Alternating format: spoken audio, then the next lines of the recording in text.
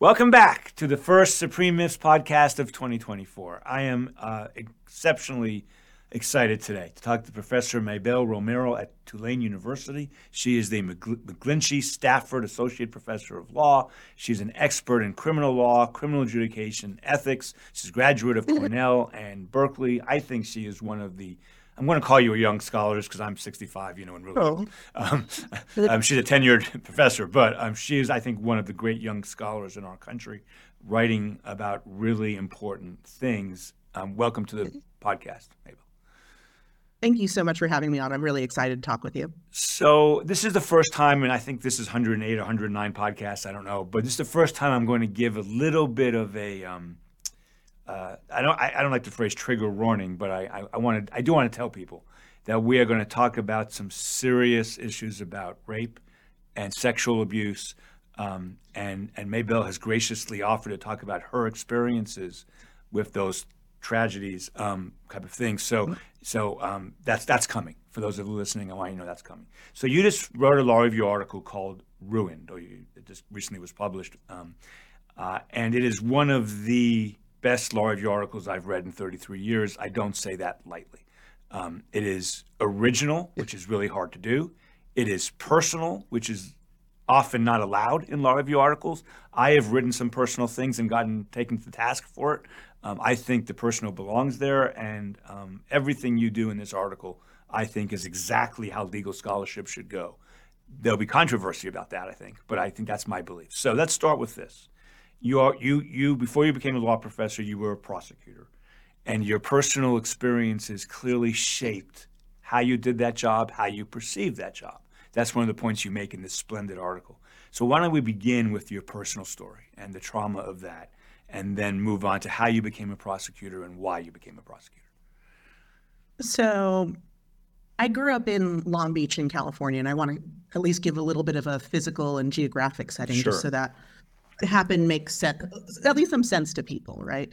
I grew up in Long Beach, California in the 1980s with my mother and my biological father. And I think by all appearances, we seemed like a very normal family, working class Latino family on the up and up. My dad was a auto body mechanic. My mom, for a while, was a stay-at-home mom. We were able to actually rent a whole house to ourselves. Everything seemed good. We girls went to school and seemed to like school, and we were all very good kids, right, quote unquote. But people didn't realize that there was a lot going on in our personal lives, including the fact that, and you'll have to excuse me because it's still always difficult talking about this rather than necessarily writing about it. That my biological father was abusive in a number of ways, but also sexually abusive. It was a really, I appreciate that. And it was a really strange situation because sometimes some people who engage in this sort of behavior will, abuse all their kids, or they'll target one kid. In my family, it was me, right?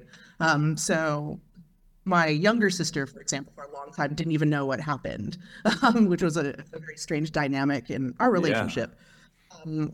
But my father sexually abused me, raped me, and also trafficked me to his friends around Southern California. So I have to ask you, because it's so prominent in the article. At what age did this begin?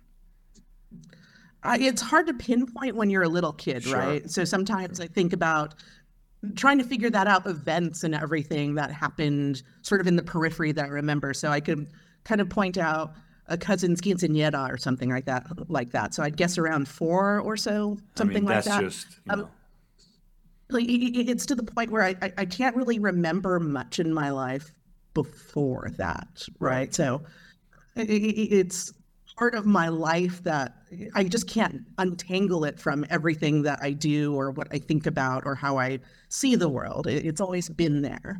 And it's a part of my life, no matter what I want to do or how much I've tried to ignore it in the past.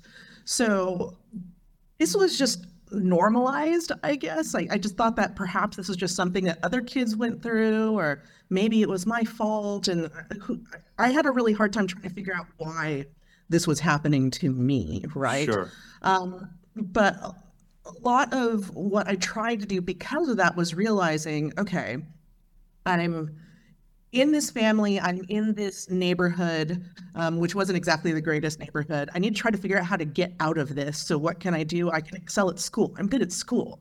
I get a lot of validation from school, and everything is normal at school. Generally, adults respect me at school. They don't do terrible things to me at school. Sometimes they can be mean or crotchety, but compared to this stuff going on, it's no big deal, right? So school became my outlet, and this was something that, I would find reasons to spend as much time as I could at school. And I feel like I knew a lot of teachers who facilitated that, who could tell there was something the matter, but couldn't put their finger on it. And they would help out with, like, well, do you want to come and work on this project or do this? And that's public school. I'm sorry, that's public school, right? Public school. Yes. So thank goodness for public school. Yeah.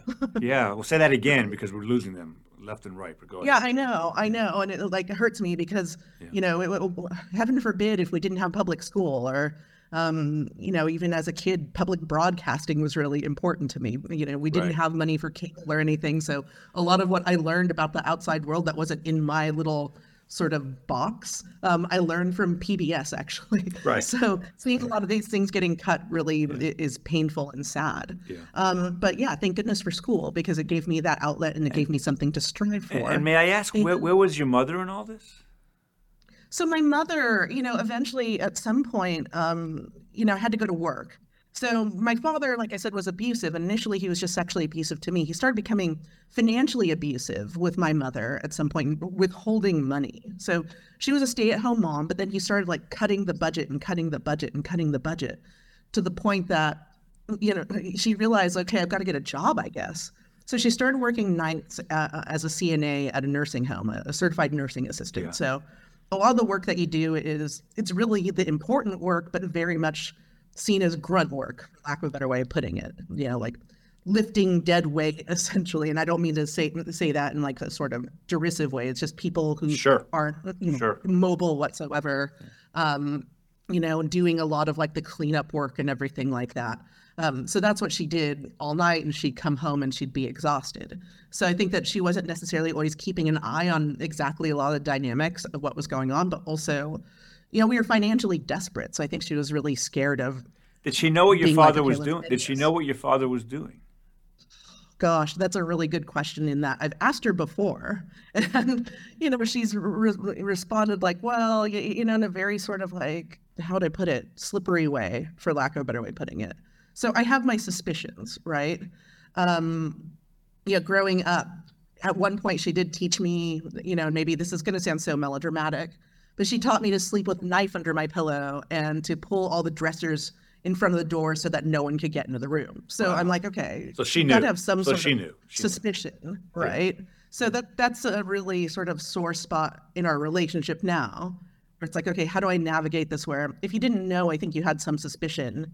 And of course, on my end, I feel like nothing was really done about it, right? So it sort of really poisoned a lot of my family relationships because of that. Like, how else do I put it? It's sort of like experiencing this trauma almost feels radioactive. Sure, right? No, of course, it makes sense. And I also want to say, when we think about sexual abuse victims like yourself, my mind, immediately, of course, goes to the father, the perpetrator, his friends, and that all, of course. But I also want to say, Maybell, I hope you don't mind me saying this, this must be incredibly hard with your relationship with your mother, who didn't protect you. And as a 4-year-old, 6-year-old, 8-year-old, you have every right to expect one of the adults in your house to protect you, and she didn't. That's absolutely right. My heart breaks for you for that. I can't even imagine. I appreciate that. And that's something that I really want to get across to people who read my work or who listen to this interview, in that everyone deserves safety. Every kid deserves parents who love them and will physically protect them. I've talked to a lot of other people who've gone through something similar who still feel very much like perhaps they've brought this on themselves, or perhaps they were somehow uniquely bad deep down, and that's how and why this happened. No, that doesn't logically track. That's not how this works. It's just you've been deprived of something that you deeply need and deserved, and it's tragic and it's sad. One of the things you don't say in the article, or you might have, and if I missed it, I apologize, is when it ended. Sure. When was the when did this finally stop for good? Probably when I was 8 or so. Oh, geez. 9. I mean, that's almost what they did to you at that young of an age. Words can't even. There's no words to even describe it. Okay, so, at some point, very early on, according to what I've read, you decided to become a prosecutor not at 15 or 20 or 25, but at a very early age. Tell us about that. In elementary school. Yeah, it's incredible. Actually. So, it's amazing. Again, that kind of gets back to sort of my own exposure to what pop culture I had available to me at the time. So, again, I didn't exactly grow up with a lot of money or wealth, and we had cousins who lived next door who I remember watching my cousin go and shimmy up a telephone pole so that his house could steal cable. I thought it was really amusing, but I remember my mother being like, "We don't steal, and that's bad, so we're just going to watch it and get on the antenna and watch PBS." So I grew up watching a lot of old British TV shows on PBS. I grew up watching Perry Mason. So a lot of my and other sorts of court procedurals. So a lot of my cultural knowledge at the time is maybe like a few decades older than it normally would have been, right? Right. So I remember just watching a lot of court procedurals and be like, okay, there's this thing called a prosecutor, and that prosecutor gets bad guys. And I know a lot of bad guys, and that's pretty cool. But then also my biological father explaining, you can't talk to cops and you shouldn't talk to lawyers either. And it's like, well, what is that? What's a lawyer? It's like, well, there are special kinds of lawyers, prosecutors who send people to like prison and jail, and they're bad, and they're, you should never talk to them. And I could tell that he was scared of them, right?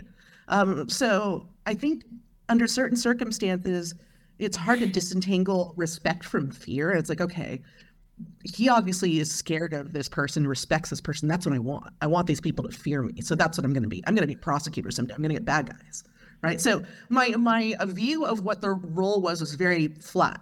Right? Sure. You get really bad like murderers and rapists, and that's your job. And right. These are people who deserve to be in prison for forever. And my views, of course, have certainly evolved from then. But that's why when I was 5 or 6 years old, the job sounded very compelling. I knew that I didn't want to be a police officer. I saw them doing terrible things in my neighborhood every day. Sure. And it's like that's not the job I want. But a prosecutor, okay, that's the job. Were you old enough for the Rodney King riots? That happened when I was 10, actually. Okay.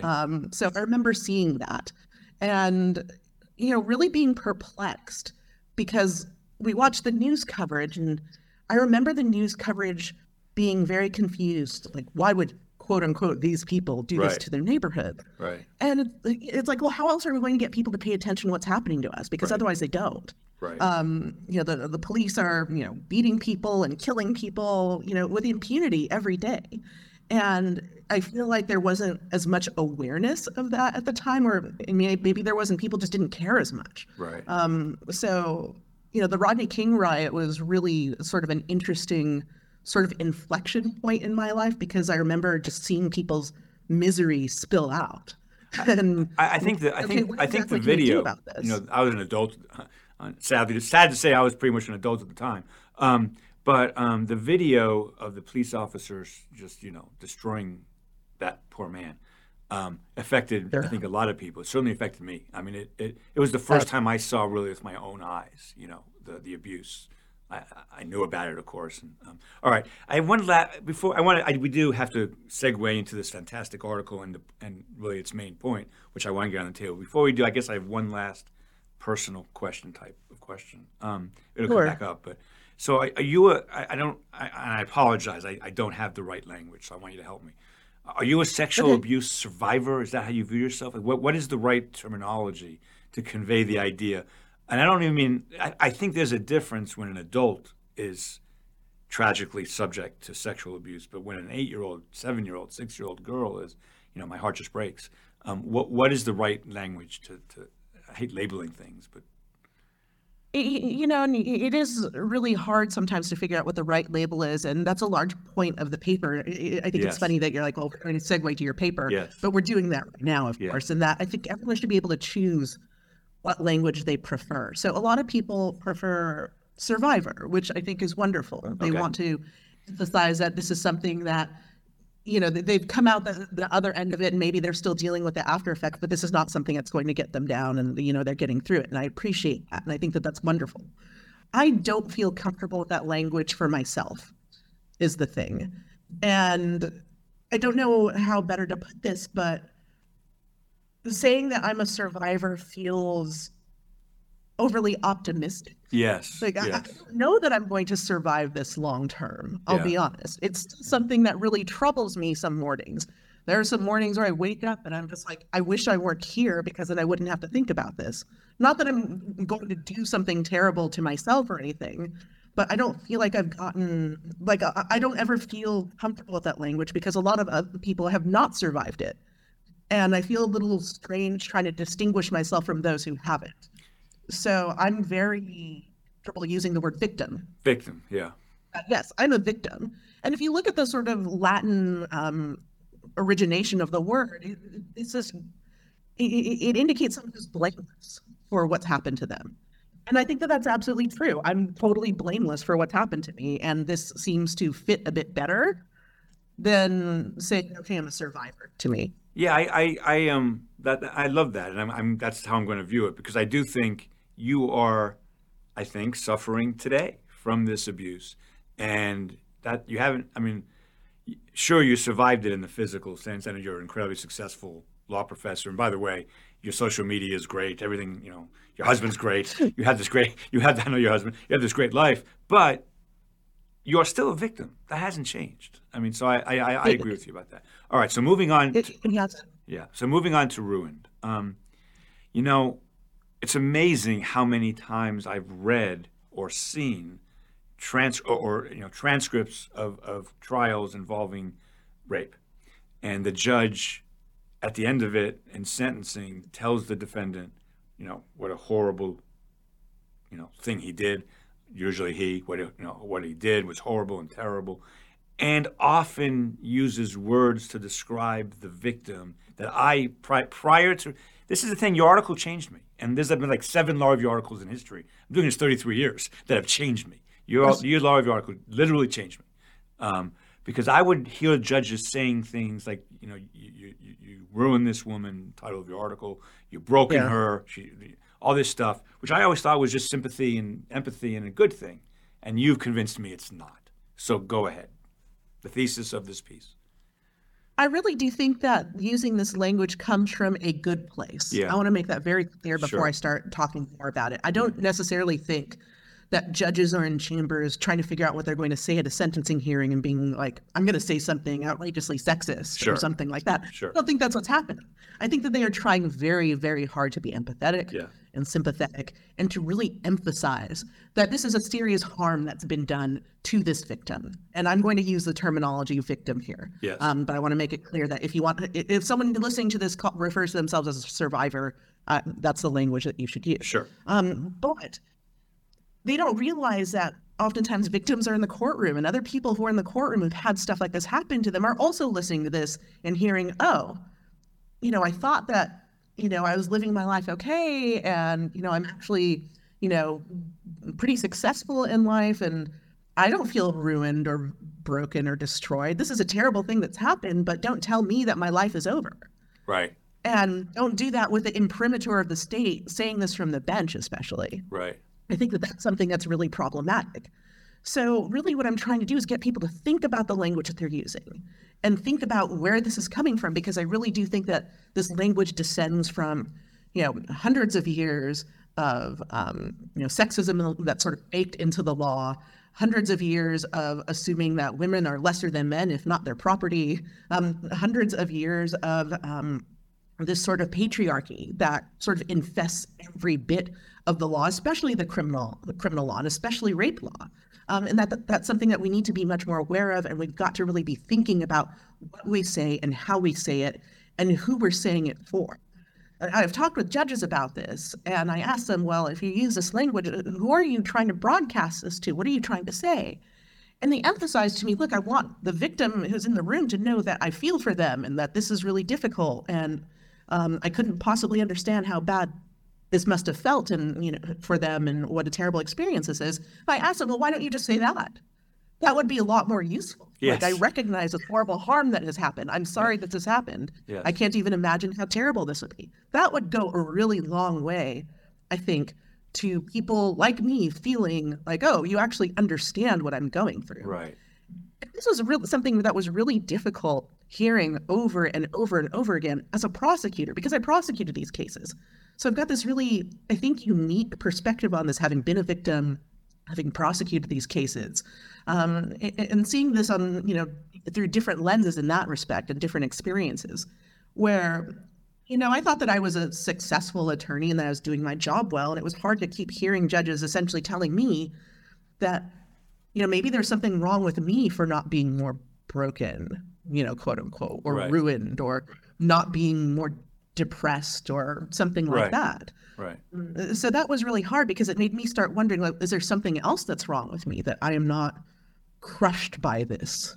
I do want to talk about when you were a prosecutor, but just, sorry to interrupt, but you made a point in your piece that I think is so important that I also had not reflected on, even though I thought about these issues in different ways.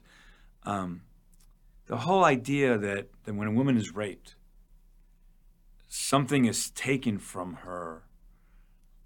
It is again, if you talked about this before I read your piece, I would have said, well, yes, something was that humanity was taken. But you, in your piece, you talk about how that sexualizes women in a way that is not positive or helpful going forward. Can you make that argument? I love that part of this article. I thought it was so powerful.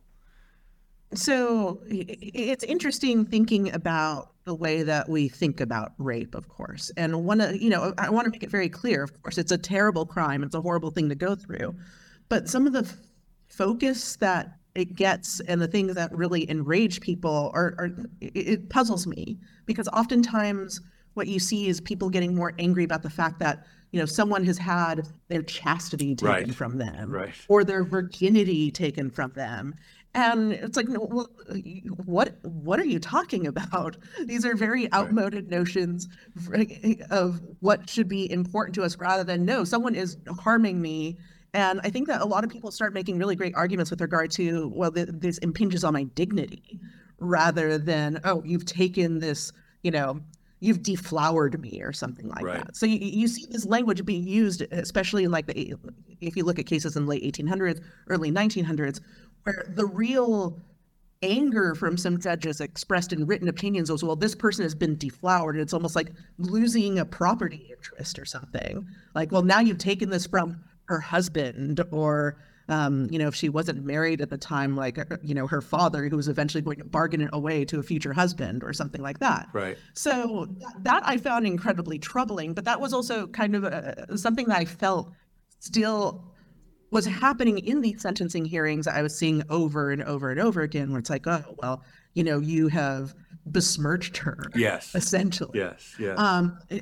And that I found really troubling, because, like, no, they're still here, and they're still able to, engage in a relationship and love and be loved, and there's nothing lesser about this person now. So that's what really troubled me. It was almost like talking about victims as if they had a decreased value, and like a chair with a ding in it or something like that. And when I was reading your article, and again, all kinds of thoughts hit me, which is the sign it was a really good article. But everybody should read it. Ruined. But thank you.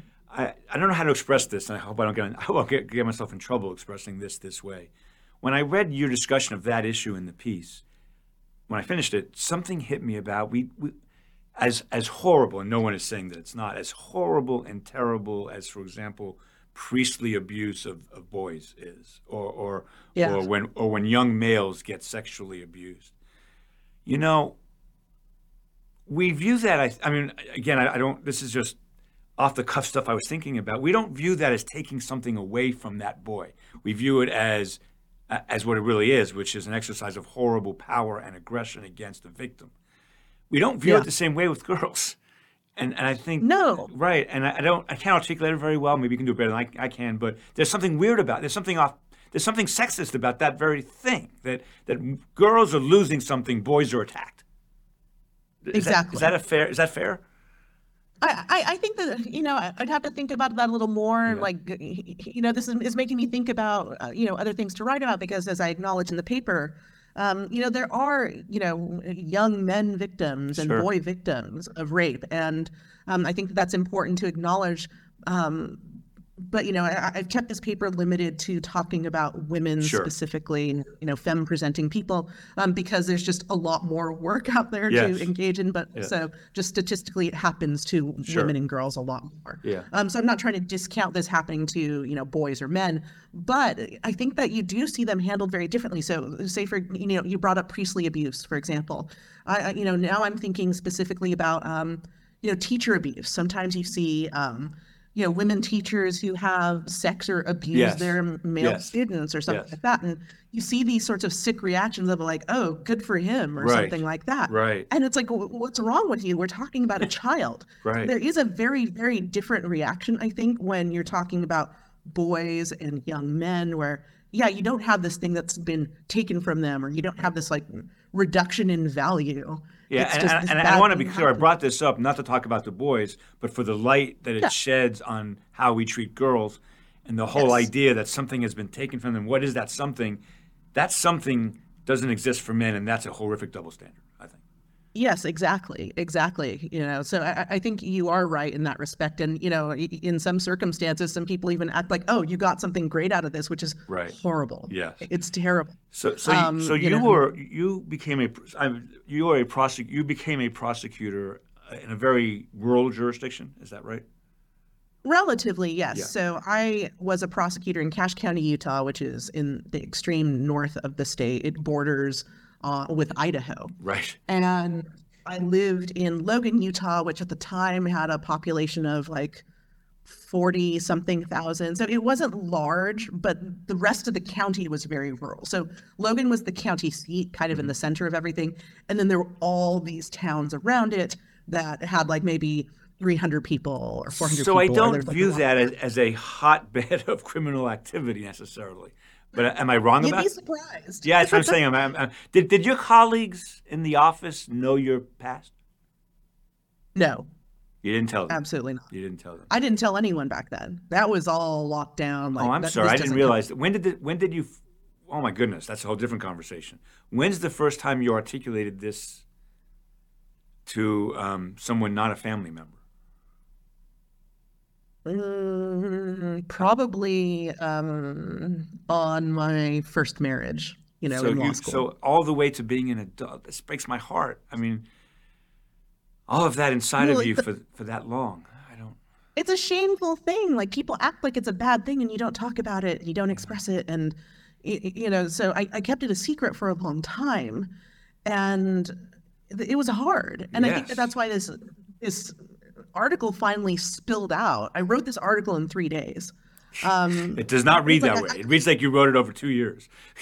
I appreciate that. I think, I've been thinking about it for years. Yeah. Right. So, I kept it kind of locked down, total secret, told my ex-husband, didn't really tell anyone else, got into academia and started teaching. And then I'm teaching criminal law and having to talk about, rape law every year.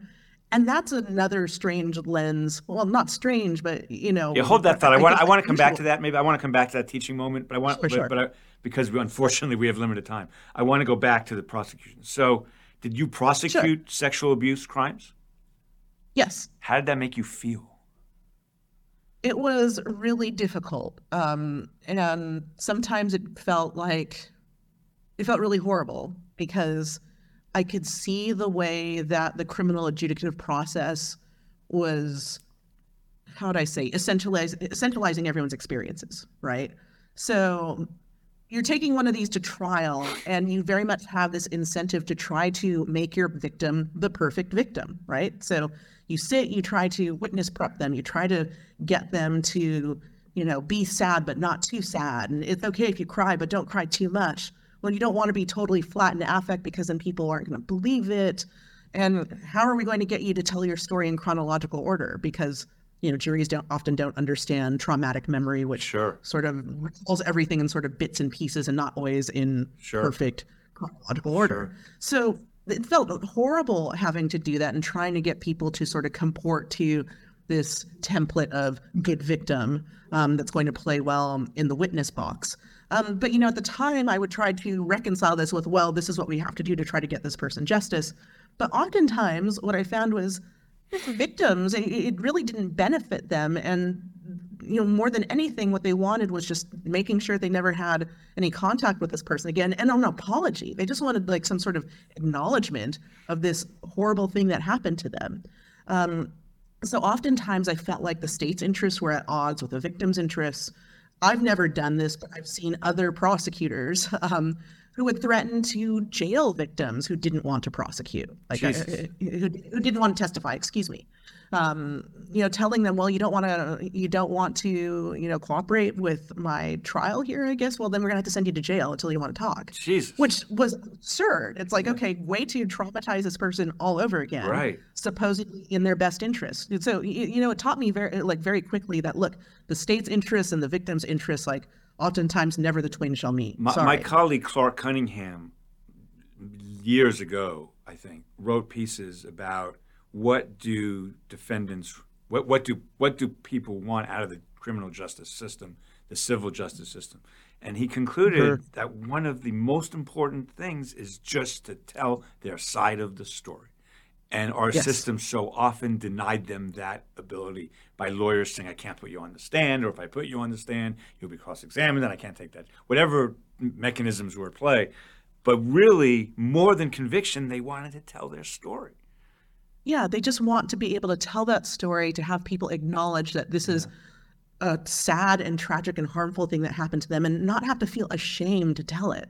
And to be clear, we live in this world where you, as a young girl, horribly abused by father and others, you're obviously incredibly intelligent, incredibly smart, incredibly sensitive, and yet thank you, our world is such that you couldn't even talk about that for decades. I mean, there was no support system for you to go to do that. Just, again, breaks my heart. I mean, it's just it's hard. And, I think like usually the solution that people offer is, well, you should go to therapy and talk to someone. But it's always hard to like talk to a new person and have to like retread everything when you new, like, will I get along with this person? And that's always hard too. So there is that sort of reluctance on the part, I think, of a lot of victims to go and do that even. So it's just never easy telling this story. Yeah. I can imagine. I can't imagine, but yeah. So I always felt terrible as a prosecutor trying to massage people's stories into something that was packaged for a jury that they could consume. It was a very strange experience. And I tried to do it in as sensitive a manner as I could. Sure. And sometimes the victims I was working with could tell that. And one of the sort of shocking experiences I had as a prosecutor was I was having to witness prep a teenager who'd gone through something similar. And she stopped and she asked me, this happened to you too, didn't it? Yeah. And I was sort of thrown back on my heels a bit. Like, why do you say that? And she's like, well, you don't ask questions about it like a jerk, like the cops do or the other prosecutor. And you're actually like patient with me and stuff like that. So you had to have gone through something What'd you similar. say? And I lost it is what I did. I was like, that's really nice of you to say, do you want something from like the vending machine? Let me go get you a Coke. So I got up and I just went to the bathroom and cried. Right. It's like, I don't want her to see this and like have her worried that she made me cry or something. Right. This is a kid. They'll automatically think, I did something wrong. Right. I didn't want that to happen. Right. Let's shift gears just a little bit in the interest of time, because a lot of this article, in addition to everything we've just talked about, and I want to repeat it, that judges should be much more careful than they are in the words they use to describe sexual abuse victims, especially, I think, girls. And that's really the main point of the piece. But also, and it's really wonderfully done. But the other part of the piece that made me think a lot, you're very pessimistic about the possibility of so-called progressive prosecutors, and you're very pessimistic about the prosecution world as a whole. Now, before I ask you this, I want to say to the audience, so I have had on this podcast people like Clark Nelly. Clark works for Cato. Clark and I disagree about just about everything under the sun, but he's I think, a very good person, and I respect his intelligence, his judgment, even when we disagree. But on these issues, we do agree because he has pointed out to me for years now, plea bargaining is a disaster, prosecution officers are a disaster, and he really does good work on that. I don't like a lot of what he does, but that's really, really good and important work. Yeah. And there are other conservatives also, I think, who are pointing this out as well. So before you start, I want to be clear, this is not a partisan issue, I don't think. I think this is an issue that we all need to think about more than we do, and it doesn't fall into the stereotypical blue-red, liberal-conservative, machine, and I'm glad it doesn't. So tell us why you're pessimistic about the idea of progressive prosecutors and what stands in the way of our prosecutors doing better jobs.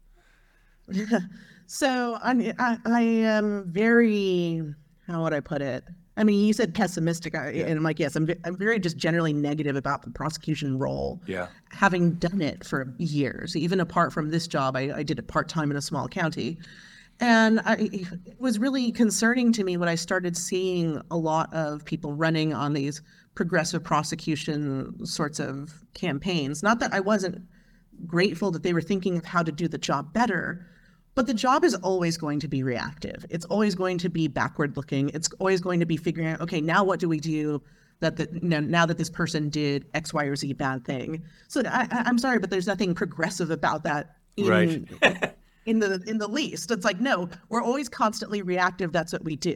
And apart from that, I guess we're using the word progressive as some sort of political indicator as to what, the prosecution priorities are here. But I do worry in that it's almost a sort of patting oneself on the back sort of term in some sort of ways. Like, okay, I didn't prosecute as many drug offenders. That makes me progressive. I'm so good. Vote for me. And I feel like it gives another way for people to hide behind, this term saying, I'm doing this great job, and I think it's become meaningless over time. Yeah. You do anything little that's a bit different and you can call yourself progressive. I also think that it's off-putting to a lot of populations where, more conservative populations who might be interested in issues with regard to criminal legal system change will just hear progressive and not want anything to do with it, right? Like, I don't want this to sound like some sort of Democrat plan or something like that. They don't want to touch it, right? And I use Democrat very intentionally. They use that weird terminology. So I think it's unfortunate, because I think that we don't necessarily benefit by labels here. I think it's better to just be very open, like, these are my priorities, this is what we're doing, rather than trying to say, oh, it's reformist or it's progressive, because those terms end up losing meaning and just becoming things that people are scared of and are kind of useless, frankly. So I want to ask you a question about that, and we're going to go off script here, so I apologize. Sure. As I've said on this podcast often, I send a very general roadmap, but we always end up going off script, and that's what I'm going to do right now. Of course. So what is so in Georgia, there's this big, I was actually on a panel a few months ago about a Georgia law that tries to strip prosecutors of power if a certain committee wants to. But that's not what I want to ask you about. That is a big issue in Georgia, and there's a lot of procedural infirmities. But what I want to ask you about is, so if a prosecutor in, let's say, rural Georgia says, you know what, I'm just not going to prosecute abortion cases. I don't care that that abortion is illegal in Georgia now. I'm just not going to do it. It's against my principles. I have other priorities. I want to know, and I'm very ignorant about these kind of things. I've been learning more and more to deal with this Georgia situation. But is that something you think is a correct move for a prosecutor who feels that way? And do you think it is permissible then for the head of all of that in the state, which is almost always the attorney general of the state, to say, no, you can't do that. We have different priorities at the state level, and as a local rural prosecutor, you're not allowed to make that decision, which in fact is happening in Georgia. I would be very, very antsy about widely, announcing it. Okay. That I was doing that, I think, under those circumstances. Okay. And I think that there's a lot of debate as to how one should advertise what one is doing in the office, right? So a lot of people say, well, it's important to be transparent and tell people when you're campaigning what you're going to do and what you're not going to do. There are other scholars, and I think I think I include myself in this camp at this point, just because I want to see changes happen, where maybe you keep some of that close to your vest and you just do it, right? So you don't necessarily need to be announcing, I'm not going to prosecute these, just don't prosecute. Right. Right. Right. And this is in your purview because you have prosecutorial discretion to choose what you want to prosecute and what you do. Things in Georgia are a little bit weird right now, given that the Senate bill that I guess is now law. Yes. I was recently at the Burge conference to talk about this. So I'm glad you bring this. Yes. But I think that it's really improper for some centralized, an attorney general or something like that to come and try to dictate to local prosecutors, this is what you should be doing. These local prosecutors have been elected oftentimes by their, local constituencies who've done so knowing what they're going to get. I presume that the electorate in any rural place, just like any urban place, is, well informed and knows what they want and knows who they're going to choose. Right. So to come in and be like, no, you rural prosecutor or any prosecutor who wants to make these choices, you don't get to do this, strikes me as, and I don't like using this language willy nilly, but I am going to apply this here, very anti-democratic. Right. Like I'm going to supplant your wishes, local electorate, with my priorities. And I also think what we touched about in the panel I was on that I thought was interesting was, the only reason I think that Georgia today bans abortions is because of gerrymandering. If it wasn't for a gerrymandered legislature, I don't even think that would be a law in Georgia, which is yet another reason, and that's true for a lot of states, I think. In states that are, in states that aren't as badly, even red states that aren't as badly gerrymandered, abortion wins in every poll. So it seems like that adds fuel to what you just said. That the prosecutor wouldn't be in the position of having to make this decision if it wasn't for a gerrymandered legislature to the max to begin with. Does that make sense? Exactly. Yeah, I absolutely agree. And, seeing the way that, gerrymandering is happening in some states to try to get these results, or seeing, a more centralized authority like an attorney general trying to dictate from on high. Right. This is what you do, prosecutor. It really worries me in that I feel like it's also a flattening of local cultures in some sort of way. Yes. Where it's like, okay, this rural town might not have the same priorities as this rural town or this rural county, and they should be allowed to be able to choose for themselves what's good and what's not. And to be forcing everyone to be in lockstep, I think is really, really concerning. It really worries me. And it really ignores the fact that not every rural place is the same as the other. Right. Each one has its own priorities. Each one has its own culture. But, there might be some characteristics that are similar, but to try to force them all into one box, it really troubles me. And I think I would throw into that, this would take another hour, so I don't want to talk about it, but in Georgia, it's all bound up in race, too. I mean, it may not be in every state, but in Georgia, it is absolutely bound up in race. Yes. When I read through your article, another thought hit me, and this is a personal one about you. So I have a friend who, one of Atlanta's best lawyers who recently retired, whose daughter went to work. You teach at Tulane, which is in New Orleans. And she went to be a kind of paralegal type person in the New Orleans Public Defender's Office. She didn't survive it. It caused her mental illness because of what she saw.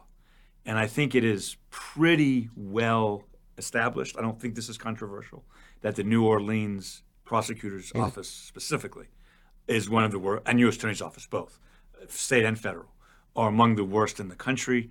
The Supreme Court had a horrific case involving a prosecutor who clearly did all kinds of terrible things, putting innocent people in jail, and they dismissed that case. Horrible situation. And I was thinking how hard this must be for you to I mean, Atlanta has its problems, but I think, frankly, we have a very good U.S. Attorney's Office, a very good federal public defender, a pretty good state public, but New Orleans does not. Has that affected you in any personal way? It's more troubling to hear from the students who, say, have to interface with the office. Maybe they're doing work with the public defender's office, or even the ones who are in the office who sometimes come to me with concerns, right? And I feel like, okay, I've been there. I know what that's like. And, my heart goes out to them. So in that sense, it does still affect me. And it's also very interesting teaching criminal procedure adjudication here, in that I feel like or, in criminal specific ethics. I teach a seminar on that too. When I get to, especially talking about discovery abuses, and all the cases are from here. Right. Yes. Yes. So I'm like, oh gosh, this is like horrible and embarrassing. And honestly, though, I'm so grateful to my students who take these classes, because then they're able to share with me their experiences that they've had working in these, in this office, or in these, these offices as well, at the federal level as well. And some of the things that they've seen and some of the things that trouble them. So I feel like my scholarship and my teaching is much enriched by the things that they bring to the classroom and the things that they share with me. Is it as bad as people say? Yeah. That's what. Let's be honest. No one's ever said no to that question. I've asked that question to a bunch of people. No one's ever said no. It's not great, right? And I feel like you're starting to see more people come to Tulane to study crim law specifically because they know that it's a locus of a lot of bad stuff, yes. right? Yes. So I'm excited to welcome them to the class. I'm excited to teach them. So I have another hard question for you. So now that this article has been published, I find that a pretty healthy percentage of my students know my political views and my legal views long before they get into the classroom. Now, part of that is I've been doing it 33 years. You've been doing it much less than that. But still, I imagine your future students will have probably, some of them will have seen this article, which raises the question to me, when you teach the substantive criminal law of rape and sexual abuse, or even criminal procedure cases surrounding rape and sexual abuse, do you now disclose to your students that you're a victim? Do you? Yeah, I do. I assign them my article. Right. Like, well, let's good. read it and talk about. So, I think, and I did not have this experience in my 1L crim law class, thank goodness, but I've heard a lot of other people who tell me that when their professor got to teaching rape, if they did it at all, because a lot of people are Xing that material from their class. Yes. Oftentimes they'd lead off saying, well, one in, whatever statistic, 1 in 4, 1 in 5. It depends on the year, right? Right. People, have been sexually abused or molested or raped. So, keep in mind that 1 in 4 of you in this classroom have likely gone through this. I'm like, that's a horrible thing to say. I don't want people to be thinking about who's in the room who's gone through this, or if you're in the room, oh gosh, that's me, and now everyone can tell by the look on my face or something like that. So I want people to understand, I want my students to understand coming into the class that, yes, you're going to be interfacing with people, in your life who've gone through this.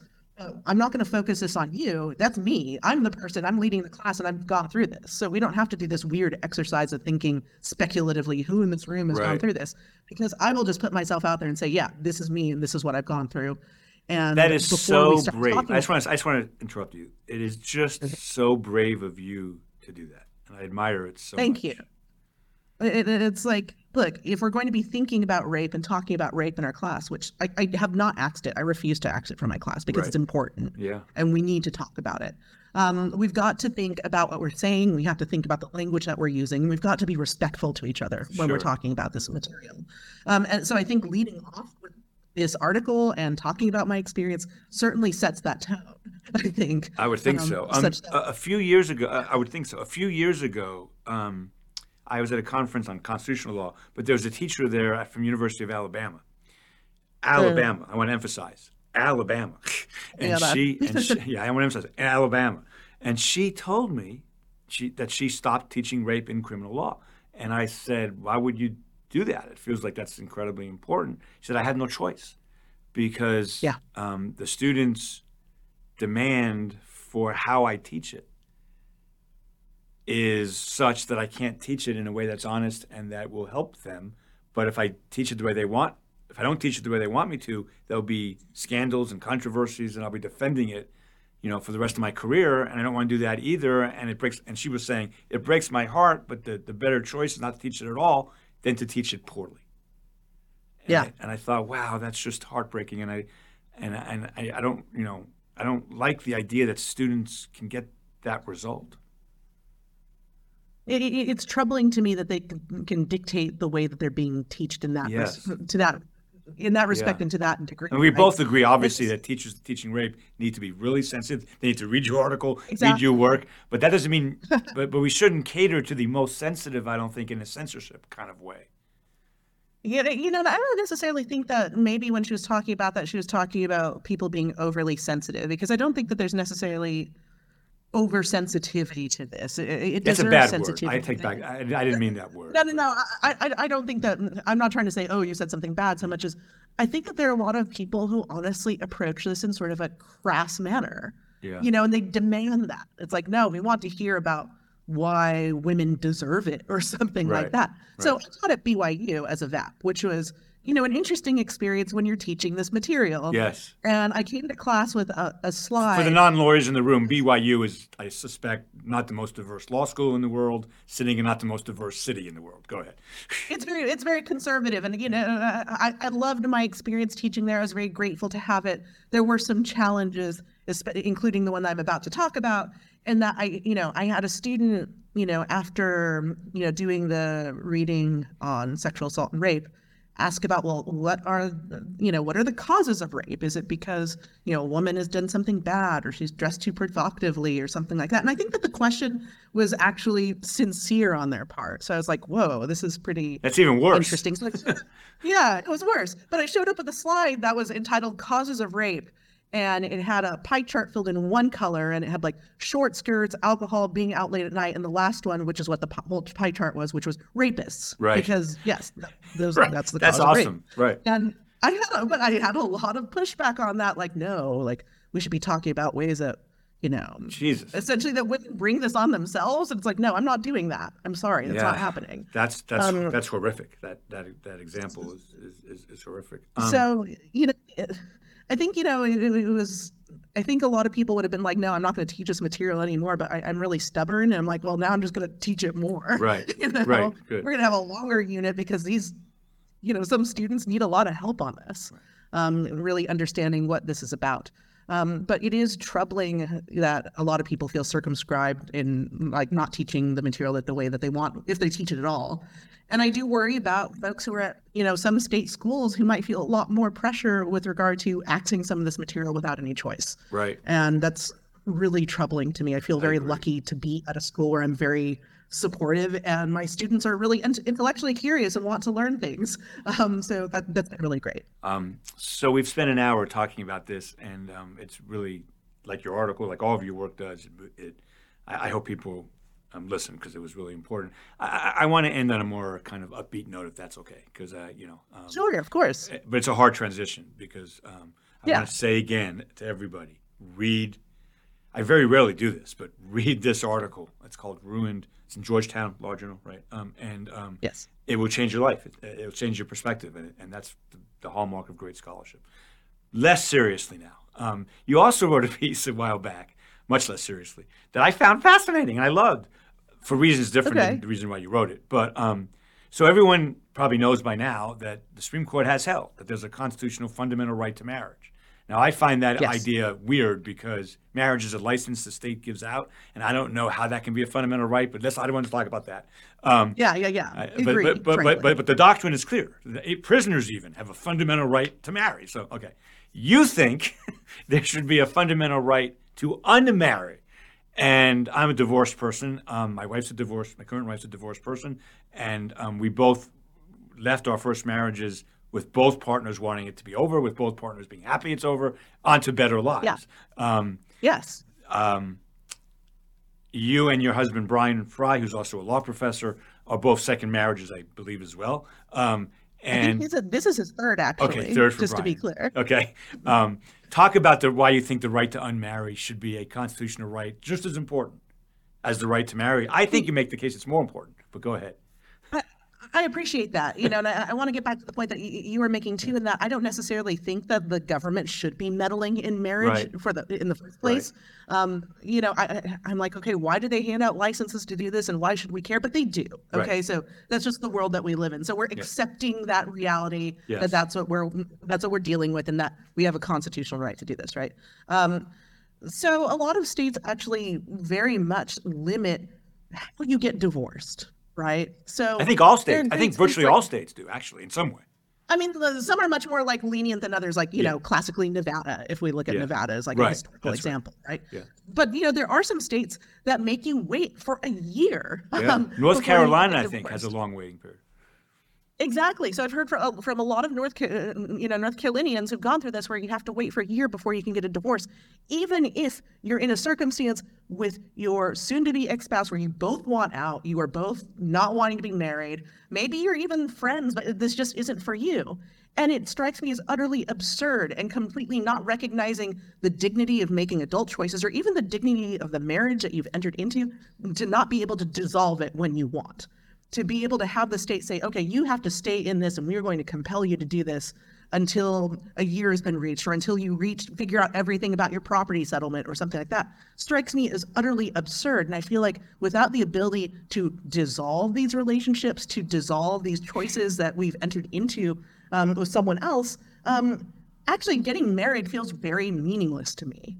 Okay, yeah. Right? It's like, yeah. Okay, it's this choice that's incented by the state, and once you're in it, you can't get out of it. That just feels like, I don't know, that feels like the state treating us like children or something like that. And it angers me thinking about it. And the court has stuck in marriages. And the court has kind of recognized this in one sense, in that there's a case out there that says that if the state has a fee they have to pay to get divorced and you're indigent, you have a constitutional right not to pay that fee. Exactly. Now, there are people listening to this. I want to be very clear about something. The right to marry is not in the Constitution. The court made it up. I'm not in favor. People who know this podcast know and read my material. I'm not in favor of the court making stuff up. That's not what I like. Yeah, you're well known for that. Yes. Thank you. But if they're going to make up a right to get married, they certainly should make up a right to unmarry, because two people can live together. And I mean, there are a lot of benefits you're denied if you're not married, but you can live together in peace and harmony and love and sex without the state's permission. But if you can't unmarry without the state's permission, then adultery in Georgia is still, if you commit adultery in Georgia, even if your spouse knows about it and approves of it, it still means there's all kinds of implications for the divorce settlement eventually. Exactly. Yeah. There should be a way just to say, okay, we're no longer married. We don't care what the state says. We are no longer married officially and today. Exactly. And you should be able to do that, I say, at the drop of a hat, whenever you want, as long as well, I'm like, okay, I was like going to attach some sort of like condition on that, but no, you should just be able to do it whenever you want. Yes. Yes. So you might have property settlements to work out. You might have, sorts of child custody issues to work out, but you should still be able to be divorced and say, I'm not married to this person. Maybe the court still has jurisdiction over us such that we need to figure this other stuff out, but I should be able to move on with my life and say, I am not married. I would think so. I am not in this relationship with this person anymore. Yeah. And what's interesting is that the courts will sometimes say, and I saw this, all the time in Utah doing family law, well, no, you've got to figure out child custody. You've got to figure out, who's going to get the house before I grant this, a decree of divorce, which made no sense to me. It's like, let people move on with their lives. They will oftentimes get along better and be happier just knowing that this bond has been dissolved and not feel that 100%. And I'll tell you a personal story real fast. This will blow you away. Sure. When I got my ex-wife is gay. This is not a secret. And when we got divorced, it was very mutual and all that stuff. And I told her to she didn't want to get a lawyer. I said, you have to get a lawyer just to look at the divorce. You should, yes. But we didn't pay them anything, and everything was agreed upon. We agreed on everything, including, as of the date of our marriage, the ending, my 403B or 401K, whatever I have as a state employee. We had to work that out, and in 49 other states, the way that would have worked out is we would have just done something called a quadro, where you divide up. They're complicated, but they're actually very effective. Because my wife, she deserved my ex-wife, half of the money I had earned in retirement. Get this. In Georgia, if you work for the state of Georgia, you cannot do a quadro.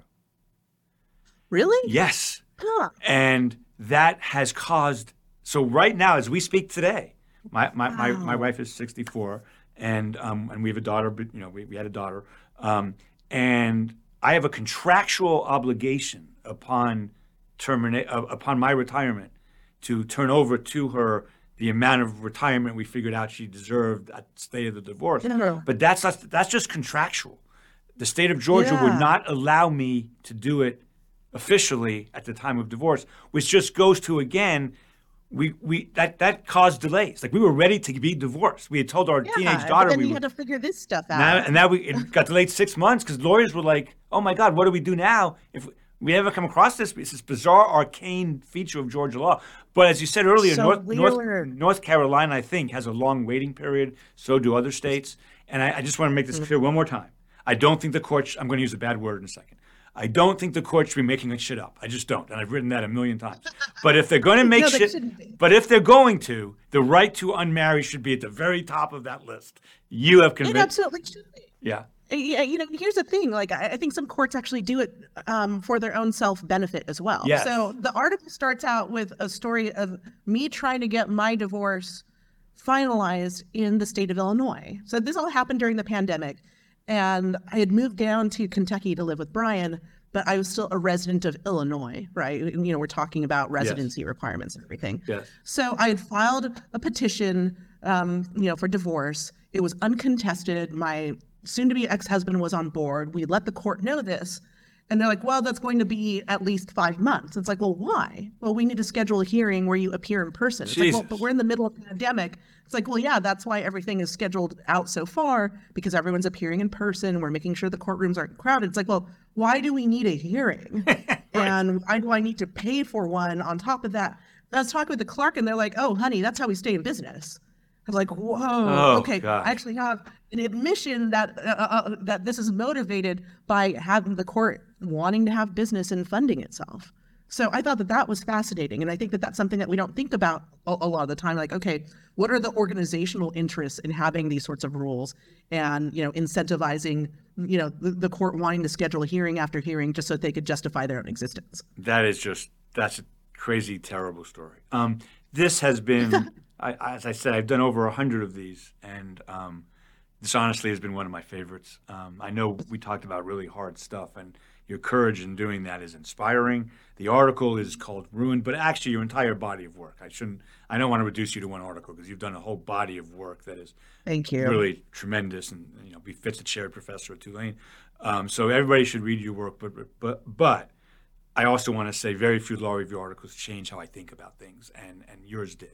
And I consider myself a pretty progressive feminist, but not, this put me, I realize how far I have to go after reading. That means a lot to me. Thank you so much. Well, it's really true, and thanks so much. And I know people are going to love this and be moved by it. So thank you for coming on. No, thanks for having me on. This has been really lovely.